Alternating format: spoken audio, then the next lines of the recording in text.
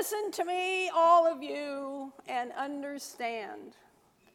There's nothing outside a person that by going in can defile, but the things that come out are what defile.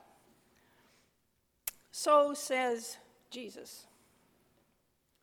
Well, a summer vacation draws to a close, and while we are still pretty relaxed, we hear a somewhat simple gospel passage. On the surface, this story even seems one-dimensional. Once again, the Jewish leaders are after Jesus because his disciples hadn't kept a certain law. They got caught because they didn't wash their hands before eating. The leaders criticized them, and Jesus, believing that ritual purity had become an end in itself without meaning, takes the leaders on. Jesus' point here is not to pick on Jewish tradition or ritualism, but to go to the heart of the gospel message, which is his call to consider the inner workings of the human heart. Jesus loves to turn our values upside down. And here he warns us that simply because we perform and receive the rituals of the church, that in itself does not make us right with God. Or is it simple? When Jesus responds to the Pharisees, whose aim it is to separate the religion of Israel from contact with the heathenism of Rome, he doesn't condemn their beliefs or denounce their important role in first century Judaism. They may sound like petty bureaucrats obsessed with trivial matters, but they're concerned because Jesus' disciples don't demonstrate reverence for the tradition of the elders, since washing was considered an integral part of Jewish purity laws and faith and identity.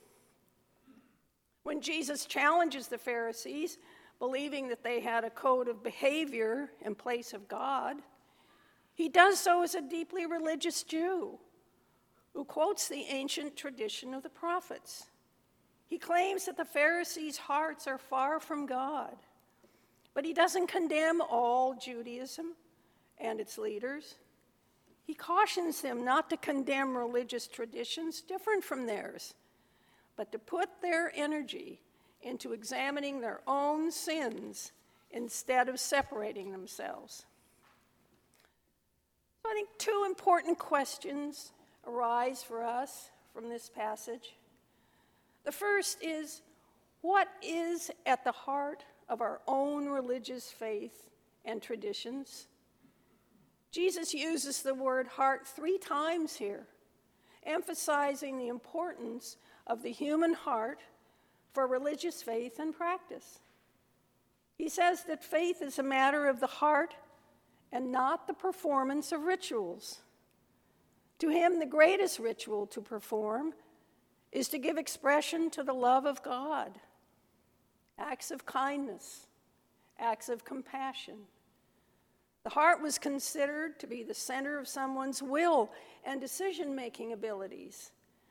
So to turn one's heart away from God, or let it be filled with what he calls evil intentions, was considered a grievous sin.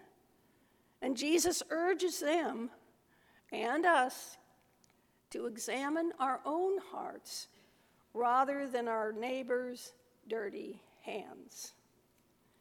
And he doesn't leave this list of evil intentions to the imagination. Fornication, theft, murder, avarice, deceit, indecency, pride, envy, slander, and folly, saying that we all are susceptible to these sins because they each reflect a heart that is turned away from God, and it also impacts our relationships with others. So our challenge is to recognize how we might misinterpret what is important to God, To graphically quote Jesus in a sentence that we didn't read this morning, what is important to God and what should be simply released into the sewer.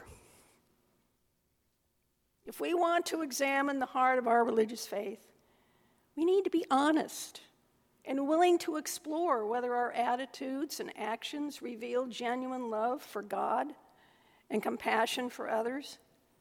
Because the growth in our ability to love is directly related to an increased awareness of the hidden intentions of our hearts. Nowhere in the four Gospels was Jesus impressed with anyone's righteousness by their education or their cleverness or ritual perfection. What did impress him was not the outward appearance of faith, but the outward expression of faith coming from the heart. The second question concerns our own so-called holy habits and practices. What are the religious practices we pursue, and why do we pursue them? Most of us today don't think of religious practices in terms of clean and unclean. But what kind of ritual activities or practices do help us develop a meaningful relationship with God and our neighbors? You see, faith isn't basically about how often we pray, or how we pray, or the way we worship, or our appearance in church, or how many retreats we attend, or which creed we say. These may have their place, but they're not the substance of faith, which is a matter of a giving heart, a changed heart, a heart focused on the love and grace of God. So every prayer, every worship, every creed, if it doesn't create a heart able to express the compassion of God, what then does it serve? How do practices such as charitable giving, service, work, hospitality, and forgiveness deepen our sense of God's presence and power among us? Each time we recite the creed, we all say together, "We believe." But that's not enough. We're not judged by our words, but by our deeds. Are we just giving lip service, or are we giving ourselves in loving service? In the first reading this morning from the Epistle of James, he says, "Blessing comes from being doers of the word, not merely hearers of the word. It's of no value to claim God's word unless we act upon it in our lives by serving others." So, this gospel invites us to consider or to reconsider the purposes behind our practices, as well as their pitfalls. We might look carefully at the ways our daily habits and attitudes encourage our awareness of God and impact our relationship with loved ones and strangers. We might explore how we do or don't evaluate the meanings or implications of what we do. You see, the Pharisees emphasized the importance of external symbols.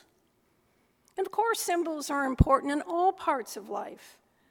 A handshake, a hug, a kiss, kneeling or standing for prayer, reverencing the cross as it leads the procession in and out of the church, or crossing ourselves with water from the baptismal font. Certainly, Jesus respected symbols in life and worship, and his criticism was directed not at symbols, but at the danger when these symbols become ends in themselves and block the path to God instead of helping people to travel along the way. And tradition can serve as an invaluable parent, a living, breathing heritage, correcting the church from impulsiveness. But tradition can also become arthritic, lulling the community of believers into rigidity. I read something the other day that I really liked. It said, tradition is essential to be kept lightly cupped in the hands like a young bird falling from its nest. But when held on to with a death grip, tradition, rather than being a means of grace through which the mystery may be mediated, often becomes a substitute for the mystery. So, is this gospel passage really simple? Or once again, does it make us spiritually wrestle with our faith? However difficult or challenging Jesus' words may be, there is within them the hope of renewing our attitudes and actions so they may reflect God's loving intentions for humanity. Of this, we are greatly reminded as the last words spoken in each Eucharistic celebration. Our worship has ended. Now our service begins. Thanks be to God.